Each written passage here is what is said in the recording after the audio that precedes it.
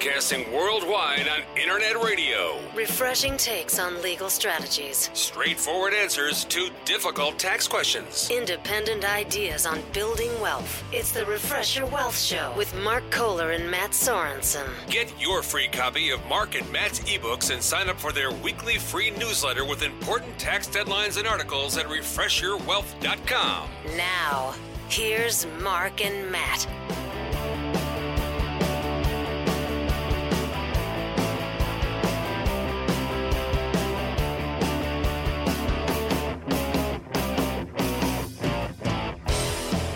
Welcome, everyone, to the Refresh Your Wealth podcast with Matt Sorensen and Mark Kohler. Mark Kohler is out on assignment today. Sounds very official, I know.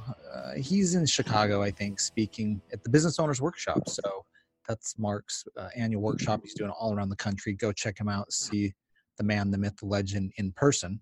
You can learn more at markjkohler.com. And I hope he appreciates all this advertising I'm giving for him. But I am joined by the co-host, substitute teacher, Jerem Burgesson from KQS Lawyers. Jerem, I like to make sure everyone knows this when he comes on, as he does guest host often. He does have a bachelor's degree in broadcast journalism, so he's pretty good. I always appreciate you upping the pressure by mentioning that every time I'm on. So you and Mark both do that, so thank you. Yeah. And if you wanted to know whether college degrees are worth it or not, you can judge at the end of this podcast if Jerem got his money's worth. So the answer to that is almost certainly no, but that's okay. Yeah. Well, no, Jerem is an excellent lawyer in the firm, has a number of expertise, really past Mark and I, and this is going to be one today on trademarks. So the topic we'll be talking about today is protecting intellectual property, namely trademarks. That's one of the most common forms of intellectual property people will use in their business to protect their name or slogans or marketing, catchphrases, things like that. We will dive into that with Jerem and talk about the process and why it's important and how to make sure you've done it properly. So, Jerem, any previews, anything you want to give on trademarks before we leave that interest? I don't know. I'm just trying to give an exciting preview. Well, trademarks, they're more exciting than a lot of the other parts of the law.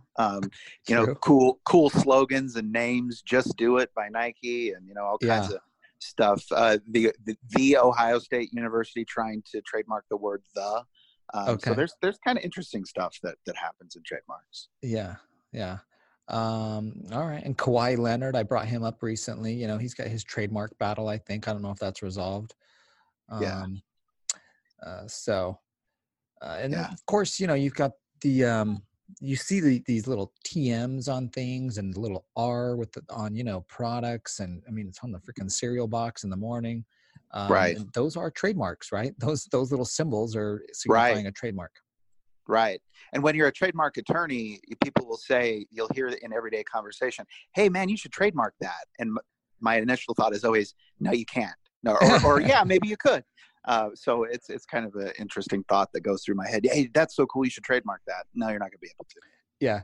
Most people are like, yeah, cool, man. Jerem's brain's like, is that legal or not? I don't know. That probably wouldn't pass. It's probably too generic of a term. Yeah, is that distinguishable or not? Yeah, it's pretty descriptive. I don't think it's going to pass muster. Yeah. And we'll get into that. So we'll get into how to know whether your business name or slogan or product name could be trademarked or not. We'll kind of give you some guidelines there to think that through. So, but before we get into the main event and discussing trademarks, one of the key intellectual property rights out there, before we get into that, we like to give a tax and legal tip. And Jerem, I think I'm going to let you go first. You had a legal tip. A legal tip that you can actually use. A legal tip where you don't feel like you have to take a shower after. I do. My legal tip is this. I've run into probably 2 or 3 people in the last week or so talking to them about their business entity structures, and that they own their LLC or their corporation in their own name. And they say, hey, when I die, right, they're married, this will just go directly to my spouse. No question, right? And the answer to that is maybe, probably it will, but it'll have to go through the probate process. Almost certainly your interest, your ownership in your company is an asset that has to be probated if you own it in your own name. That means there's going to be an actual lawsuit filed by your spouse or your kids, whoever your heirs are, that say, hey, dad's dead. Here's his will. Here's his death certificate. We should be named as owners of his company so that we can deal with it. That process takes time and money and can be a pretty big headache. The way to avoid that, or the best way to avoid that, is to own your ownership interest in your business, LLC, corporation, or otherwise, in the name of a revocable living trust. That way, when you die, the trust that owns your business entity didn't die. It continues to exist. You've named a successor trustee in that trust that is going to distribute that ownership as you tell them to in the language of the trust. But they're going to be able to do that without anybody having to go through the time and the headache and the expense of that probate lawsuit. Yeah. Well, great tip. And for many of the business owners out there, even those of you that may have an LLC that owns a rental property, or it's an operating business, just keep that in mind that when you pass away, and it's going to happen, whether you like it or not, that day will come. That business is going to get passed on through a court process unless you plan for it effectively with the trust. So, and the trust is not hard to do, and your spouse can be the successor trustee, or one of your kids. Right. You don't have to go hire a big service or bank or trust company to do that necessarily. So it's it can be pretty streamlined. Right. And I always tell people, I don't care when you do it, as long as you do it before you die. But because you don't know when that's going to be, maybe you should think about doing it sooner rather than later. Yeah. That's a good tip. I like that. All right. Well, since Mark is, out playing hooky today, I am going to give the tax tip. A tax tip you can actually understand and won't put you to sleep. A tax tip that could save you thousands. All right. Now, the tax tip I want to give today is about one of my favorite things, the Roth IRA. And Mark and I have talked about that a lot. It's a big strategy. We did an analysis at Directed IRA where we set up self-directed IRAs of our clients, and Roth IRAs comprise more account dollars than any other retirement account and accounts that we hold at Directed IRA. And we're, we have over 1,000 accounts now, and it's interesting to find how many of our clients have been attracted to the Roth IRA and have had success with it. So I just want to give a tip for those that don't have one yet and that are in the traditional IRA camp and are thinking about, converting. That is the operative word, It's not a religious process. We're just talking about it's a tax process here of conversion. But if you've mentally made the decision to convert to the Roth side of to the Roth people, you're going to go through a tax process, and it's called conversion. Now, the cool thing about converting to Roth is if you have a traditional IRA, or even if you got a traditional 401k and a solo K or your current job, you can convert to Roth. There used to be an income restriction on this, and a lot of people still have this misnomer out there, this mistaken belief that they cannot convert to Roth if they're high income. That is no longer true. You can convert to Roth no matter your income, whenever the heck you want. So let me give you a couple reasons why you may want to convert to Roth. The first, this is the no-brainer one. If you've got a really amazing investment coming down the pipeline that you can make a lot of money on and a big return, don't do it in your traditional account where you're going to grow your account and pay way more tax coming out on the back end on a larger sum. Convert it at the smaller amount now. Pay the tax to convert it now. Let's say you have a $100,000 account that you can put into a deal that'll make you $300,000. Well, you'd be insane to not convert that to Roth, right? A huge return like that. You'd rather pay tax on $100,000 now in traditional, convert it to Roth, invest it as Roth, and now have a $300,000 Roth account. Now, and I see clients do that get a sweet little tied up or an investment that they see that they know is going to be great, and they'll convert to Roth on the front end before going into it and then come back out of it with a large gain. Now, many of us don't get those sweetheart deals and don't get those pitches right down the middle, so to speak, that we can hit out of the park, and we're stuck doing base hits. Now that's cool too. If you've got a lot of runway left in your life, maybe you're in your 40s and you're investing, or your early 50s, you've got a long time left before you're pulling money out of that account still. If you're just making a lot of base hits and growing the account, just think of where your account growth will be in 20 years and, kind of doing some time, so to speak, right now, or, putting in the time, I should say, paying some tax and converting now so that you can have the benefit of tax-free distributions later as the account is larger as a Roth. The other instance I would say to do it is we've had clients that are in their 60s even that are like starting to get lower income. They got more stability, but they don't want to pull money out of their traditional account and they want to convert just to keep it to Roth. And they may be coming up on RMD where in a traditional IRA where you have to start pulling money out at 70.5. So some of those people are saying, let me just convert. I don't want to worry about RMD. I want to keep my account invested. I like the idea of Roth anyways, and I'll just pay some tax now. So just a couple ideas on when to think about converting to Roth. Remember, you can do it at any time. If you want it to be in the 2019 tax year for your 2019 tax return, you want to do it by December 31st. Many people also will say, I'll wait till January 1st and let's put it on the 2020 tax return. You can also chunk it, as Mark and I have talked about over the years, doing half in 19 and the other half in 20, or do it in thirds or fourths, whatever, do it in pieces so you can bear the tax burden over time. So just one more plug, and you'll hear many from us on the Roth IRA. It is the only way to legally make money and keep all of it in the United States, the Roth IRA. So let's think about it. All right. I don't know, Matt. I want to get baptized into the Church of Roth now. Yes, that was really good. Thank you. Well, I'm a big fan, so I've been worshiping the Roth for years. So there you go. And I'll have to say this too. I started out traditional, and I've been making the painful move, and I've been doing the backdoor Roth too. I've been making the painful move. It hurts, believe me. But I know and I always tell clients this, 5-10 years from now, I'm going to be so grateful I did it. So as many good things that are hard to do, that is how it works. It's not, you're not going to be loving it today, but in the future, it'll pay off and it'll benefit you.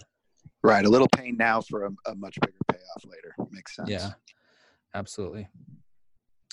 Okay. Well, let's dive into the main topic and talk about trademarks.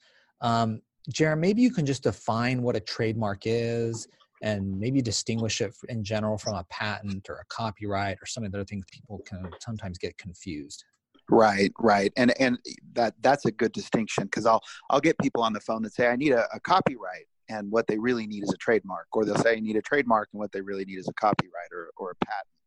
Mm-hmm. A trademark registration is just it's a federal piece of paper. It's a document that says that you have exclusive use of a name or a slogan or a logo that identifies the source of your goods or goods or services that you sell.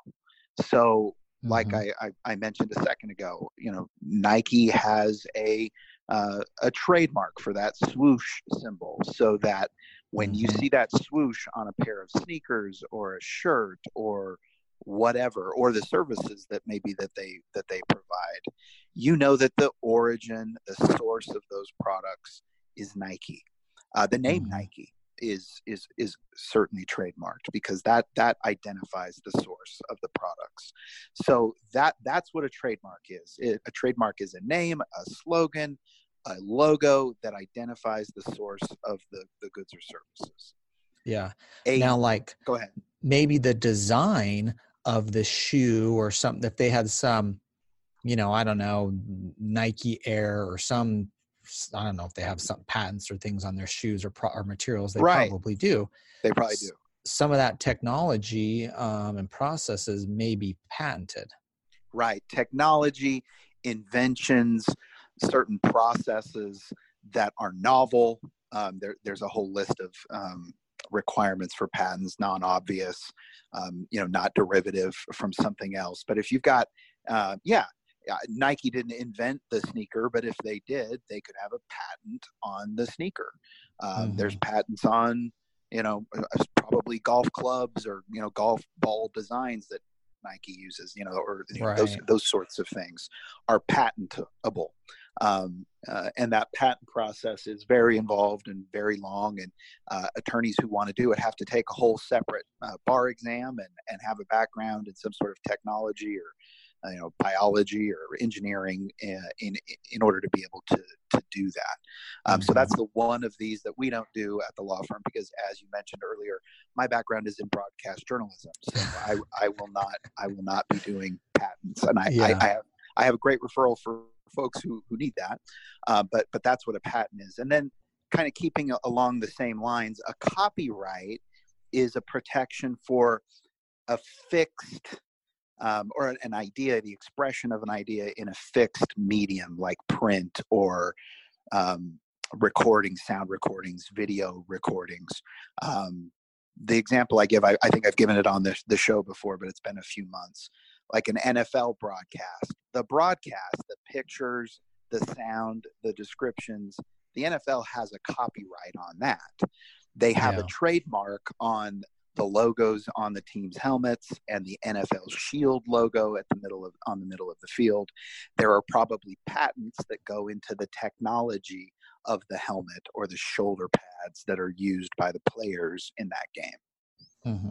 Of course, just so you guys know, Jerem is always going to use a sports example where appropriate.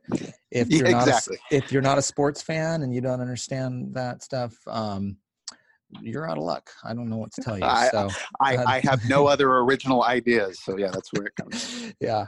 No, those are excellent examples. And I always love the one, the baseball one, this broadcast not to be used without the express written consent of Major League Baseball. And I'm sure that the NFL has their little disclaimer. They do. They have the same, very similar one. Yep. Yeah. So, okay, let's focus in on trademarks. I think that's the one most business owners will obtain first or will use in a business, particularly a product or service business. Now, if you have some novel inventions or products or new things you're doing, you may want to look down the patent realm of things. If you're certainly in a technology space or engineering or scientific field, biomed, whatever, you're going to be in that world and will need resources. But every business should really be considering a trademark. When do you tell someone, a business owner, or what types of business owners would you say should be using a trademark and should look into this versus just a regular business owner? Right. And I get that question a lot. Or, we deal with a lot of, as our listeners know, real estate investors. And so I've had people that, they're going to set up an LLC to own their rental properties, and they'll ask me, well, should I trademark the name of my LLC that's going to own my rental? And my answer is pretty much invariably, no, I don't see a reason to do that. You're not competing with other people that own rental properties. You're not marketing your name. It's just the name of your business that you've got that's owning your rental properties for asset protection reasons. So there's not a value really in the trademark, in trademarking the name of a business that's just going to own an asset. Right. It's typically an operational business. We're providing a service or selling a product under this name. So the name of the business or the name of the product. When you get to the point where you feel like, hey, if someone else sold a similar product or a similar service under this name or something really close to it, that would, for lack of a better term, suck really bad for me. That's when it's time, and maybe a little bit before that, but certainly at that time, you want to, get on the stick about filing for trademark protection with the federal government. Yeah. That's a good example. The real estate client is one that probably doesn't need that, at least in the real estate investment space. Maybe you're a real estate broker, though, or somebody, and you're like, hey, I'm building a brand. I want other agents operating underneath it. All right, you may want to consider a trademark because you're building a brand and an identity. Whereas a real estate investor owning rental properties or even flipping properties, it's XYZ LLC. It's on a document, a contract, a deed. It's on Right. paperwork. You don't care. You're not out there trying to build a brand necessarily. Right. Some may be, but that's very certainly much less common. It's pretty rare. Whereas you're right, the real estate broker that, I want to be your guy in this area for real estate services, that's a different story. Yeah. If you got a name that you want to make sure nobody else can kind of, knock off, then yes, that's a name. It doesn't have to be a name, a logo too, a name, a logo, a slogan, a motto that you want to make sure is associated exclusively, at least in that industry, with you and your business. That's what a trademark is for. Why don't you give us some examples of types of businesses or industries? You don't have to give us the names of these companies, but maybe the types of businesses or industries they operated in where you've done trademarks recently. I used to do trademarks back in the day before Jerem kind of surpassed me and started doing more of them and kind of has the expertise now, I should say. So, but I did a number in the food service industry. I think I did I did a real estate brokerage. Yeah, I have too. Online, I've done a couple of those. Online businesses that were kind of resellers of products online, but were trying to build a brand for their site. What are some of the ones you've kind of done? I've done some for people in the jewelry business. I can think of that sell certain types of jewelry. I've actually done a few in that. I've done a company that sells blankets, really, really nice blankets. Okay, cool. That was kind of interesting. A lot of those sort of online services, a lot of them related to real estate. Real estate brokers, real estate, listing services, that sort of thing. I did one for somebody who does casino events. So not an actual casino, but you want to do a casino game night for your graduation or prom or whatever, they'll put it on, and I've seen their website. They do really cool stuff. But they had a name that they wanted to trademark. HVAC services, I've done one in that industry recently as well. Okay. Self-directed IRA custodians. So like Jerem did directed IRA, and that's then right, I've done that their one. slogan, take control of your retirement. So there's, so hopefully that gives you a good idea of the types of businesses that are doing these trademarks. I think one of the kind of no-brainers where we've talked about kind of the real estate investor owning rental properties or flipping properties may not care as much, but on the other end, I think more of the online business where you may have a national presence, you're more concerned about consistency of your name and brand, a URL, and everything you're building around that name. That name may be in your URL, your name.com. So much more important and I think valuable in that realm. And I would say the consequences of being too late with your trademark application are worse than being too early. You can be too early. If you're too early, it just means you rushed out there and you did a trademark application, but then that product or service or business just never really took off, and you wasted a little bit of time and money in filing a trademark application. So what you're out is the time and money. Yeah. If you wait too long, then maybe somebody else gets in with an application and a registration before you. You get people that are using it in other locations, maybe geographically that are separate from yours, that you're not able to get to stop even once you get your trademark registration. So there is sort of a sweet spot where it makes the most sense, but erring on the side of too early is probably better than erring on the side of being too late. Yeah. Okay, let's talk about how to qualify. Maybe qualify is the wrong word. What can be trademarked versus what cannot? Give me maybe an example of one you may have heard of or had questions on, or just even give an example, whatever, of one that's not going to get trademarked versus something that would get trademarked, and who approves that, and what's that process? Yeah. So only names and logos that are at least suggestive. So there's like 5 categories of possible trademarks. There are generic trademarks, like, I'm looking at my desk, soda for soda. Well, you can't trademark something that is generic, that is its name. You can't trademark something that is merely descriptive or talks about a quality of the product. So if I tried to say, well, I can't trademark soda, how about sweet soda? No, that just describes an element of the soda, if it is indeed sweet. So which most of them are. So that doesn't really work either. Go ahead. What about Jerem's sweet soda? Well, and that's an interesting case too. Individual names are hard to get trademarks for as well. Although my name is so weird, maybe I could. There's only a handful of us, so maybe I could. But Matt's sweet soda, you're probably out of luck. Just adding your name to it, a given name, a human's name, wouldn't really work. Okay. And then once you go up from there, the line, so those types of trademark, generic, you're not going to get a trademark. Descriptive trademarks, so maybe sweet soda, although that's awfully generic too, but something that just sort of describes what it is that you're providing, in a very descriptive way, obviously. That in some cases you can get a registration on an auxiliary register, which is called the supplemental register, which then if you use the mark for 5 years and you can show that it's acquired some distinctiveness in the marketplace, you can get moved up to what's called the principal register, which is where you want to be. Descriptive marks can get there. The line where you start to be able to be on the principal register from the get-go, which is where you're going to get the full protections of the statute, is if the mark is suggestive.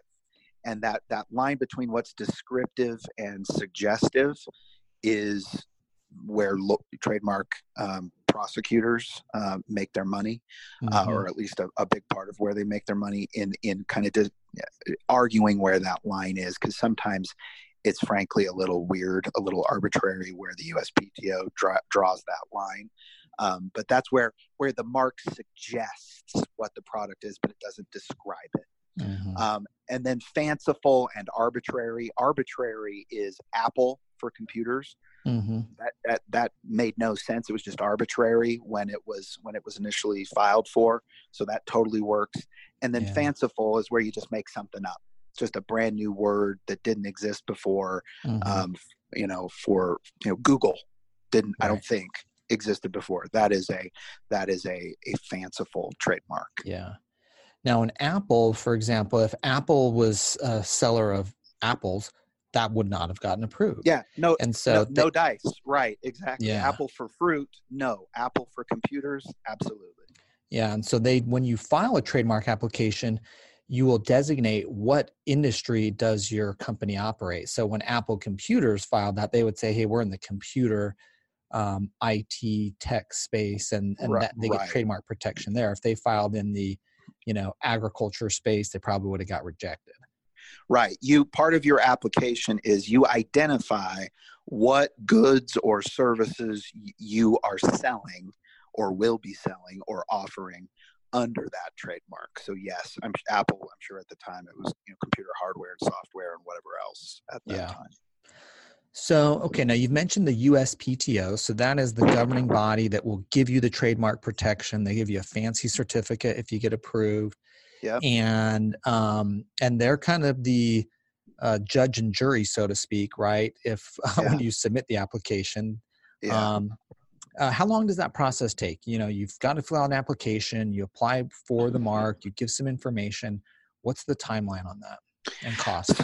Yeah. So in terms of let's go with the cost first.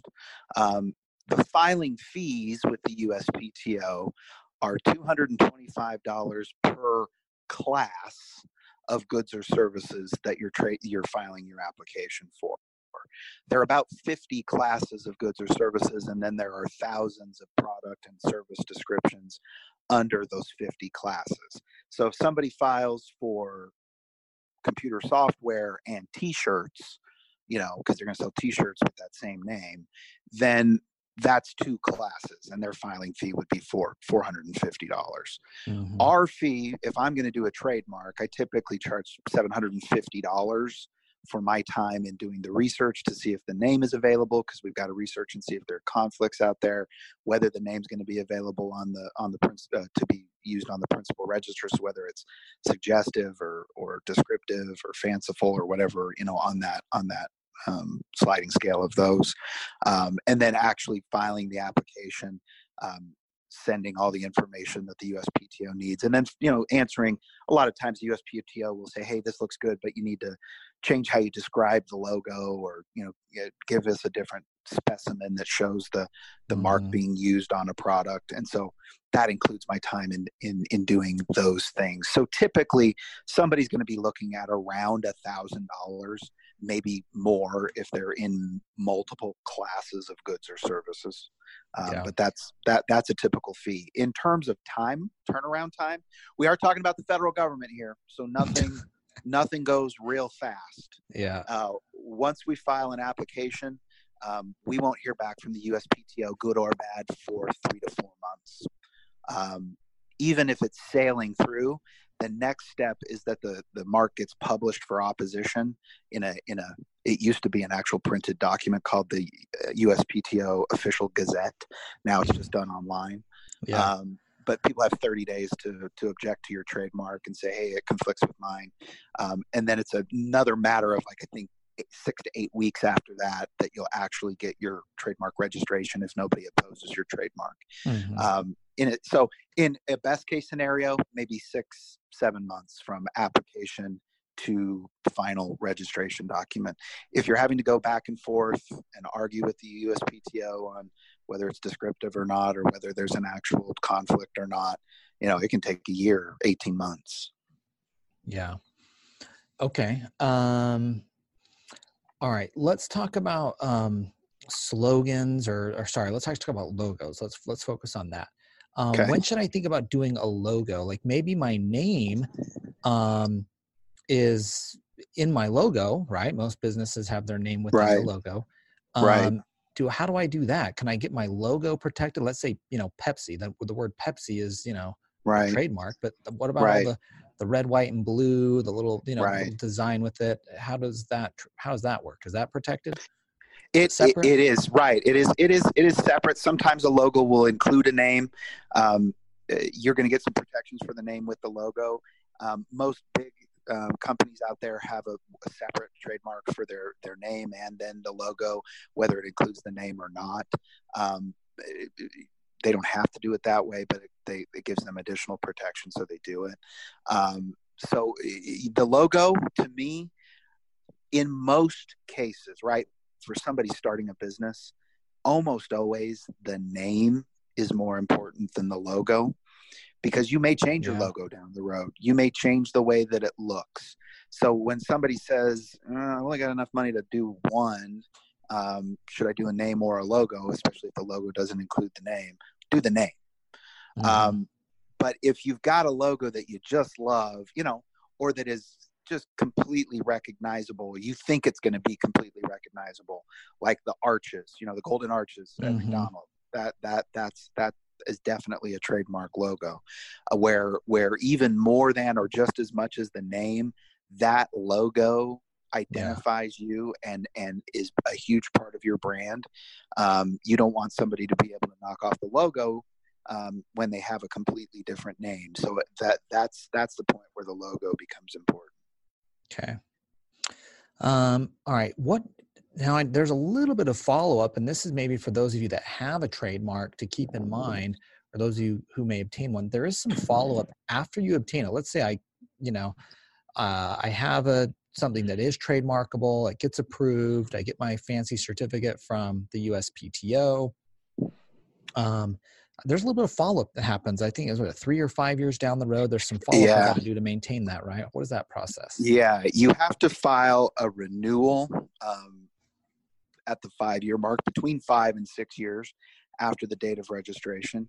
You file a renewal with the USPTO, and you can file at the same time a declaration of incontestability. I'm not going to get into specifically what that is, but you want to do it. It's just additional strength for your trademark that you file between the 5th and 6th year. You then have another renewal between the 10th and 11th year, and then it's every 10 years after that. Okay. So for those of you that do have a trademark, and we do help clients try to track these, and have a service, where we can help, you can pay us a fee to do these, and help renew. So, just keep that in mind. There is a little bit of follow-up on this. It's not every year like your entity or anything like that, but every 5 years. It's just, frankly, it's long enough for you to forget about it. Yeah. And it is. And I've been doing these with the firm long enough. I'm starting to do these 5-6 year renewals. They come up and they come to me, which is nice because I filed the application. They come to me and I let the client know, hey, here's what's going on. Here's what you need to do. Yeah. Okay, cool. All right. Let's go over, like, how do I enforce it? Let's say I've got a trademark now. Yeah. Someone's out using my name or my slogan. What protections do I have, and what's the process in enforcing that? Like, now I've got this that I knew protects me, but right. What can it do for me? Right. So in terms of enforcing your trademark, to a certain extent, and it's a small extent, I don't know if I want to say this the right way, the USPTO will help you in this a little bit. And where they help you is if somebody else comes in and files a trademark application that conflicts with yours, they'll tell them no, it'll get rejected. Yeah. So you get a little help when people are filing for their own applications, but if somebody, or for their own registrations, but if somebody is just using your name and they're not necessarily, or a similar name for similar products, and they're not filing for a trademark, you kind of need to be on the lookout for that. Not kind of, you need to be. So you need to be doing, Google searches and looking for other people using your name or using a similar name, so that if they are infringing on your trademark, you can send them a nasty letter, maybe to start with, a cease and desist letter that says you got to stop, or I'm going to sue you for trademark infringement. And if they don't stop, then you probably need to sue them for trademark infringement, because if you fail to do so, you can lose, you after a certain amount of time. If it's, hey, I've been using it and you haven't enforced your mark, you can lose those protections by failing to defend your trademark. Yeah, and you can recover your attorney's fees. I mean, there's a lot of protections in there that put you in a really strong position to go enforce. And many people, when they hear you have a trademark, are going to freak out and stop use, unless they have a really good case on why they think they can use it. Right. So, a big one is statutory damages, which means there's an amount of damages in the statute that you don't have to prove. If you just prove, hey, you infringed on my trademark, I don't have to prove, unless I want to go for more than the statutory damages, but I don't have to prove how much it damaged me. I can get X amount, whatever's in the statute, per violation. And that number, I think it's like $50,000 per violation. It starts to add up quick. And so that is a huge advantage of you don't get those if you're suing for common law trademark infringement. When you're suing for trademark infringement under the statute, then all you have to prove is infringement. You don't even have to prove damages, which is huge. That's a lot of lawyer speak, but it's a big deal. Yeah, and that's another reason for those that may have a national business they may be looking to do, whether it's, one person in their bedroom with an online business, or, someone with greater aspirations, is going through the trademark process on your name is really important to start off your business anyways, because you'll find whether your name is going to be not only available to you, but whether you're going to infringe on anybody, right? Right.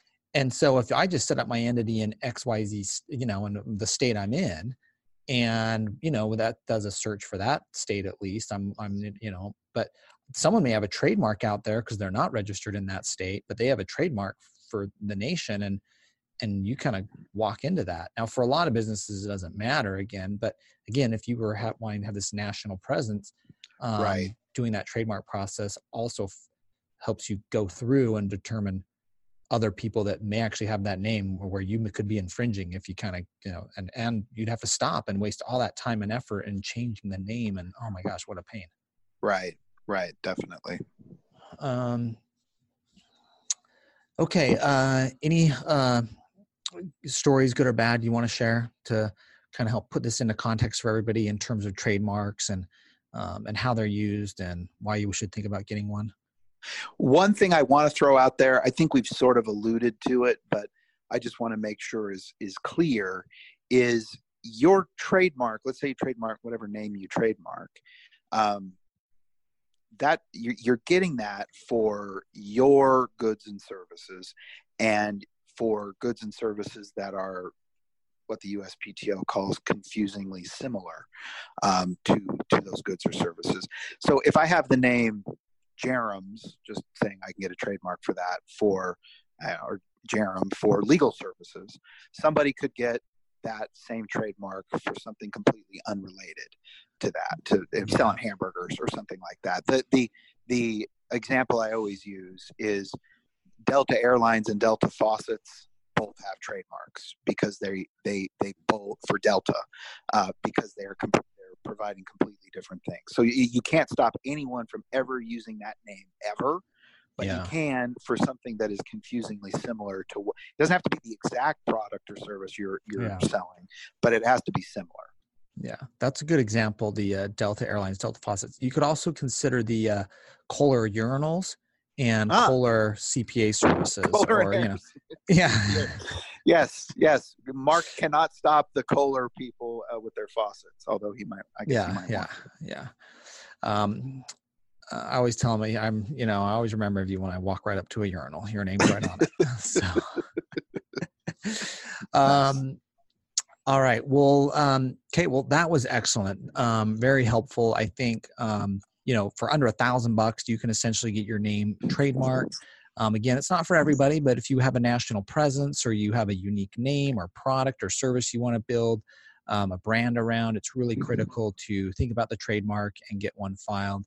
Jerem can be reached at Jerem, Jarom, at KKOSlawyers.com, or just call the law firm and you can get an appointment with him to go over your trademark situation and see whether it's something that can be filed or not. And if you pay for a consult with Jerem and he decides, yep, that's going to work as a trademark, you can apply that maybe 30-minute consult, wherever you did that right towards the setup of the trademark too. Right. Okay. Any other things people should know about trademarks before we sign off here? Probably, but I think we'll leave it there for now. Oh, yes, in this limited time. Yes. All right. Well, is there any other places for resources people should go? I knew we have some articles on the blog at KKOSlawyers.com on trademarks in the past. Any other places you'd want to send people to learn more? Other than that, you might want to go to the USPTO website, uspto.gov. Has a lot of good information. It's really boring because it's from a government source, but it is good information. Yeah. Okay, cool. All right, excellent, Jerem. We'll really appreciate you filling in for Mark Kohler. I think that broadcast journalism degree was money well spent. I don't know if the school gets the credit or not, but really good, helpful information today. Really appreciate it. Thanks. Appreciate it, Matt. All right. Well, thanks everybody for being with us. We'll be back, of course, next week with another amazing episode of the Refresh Your Wealth podcast. Mark Kohler will be back.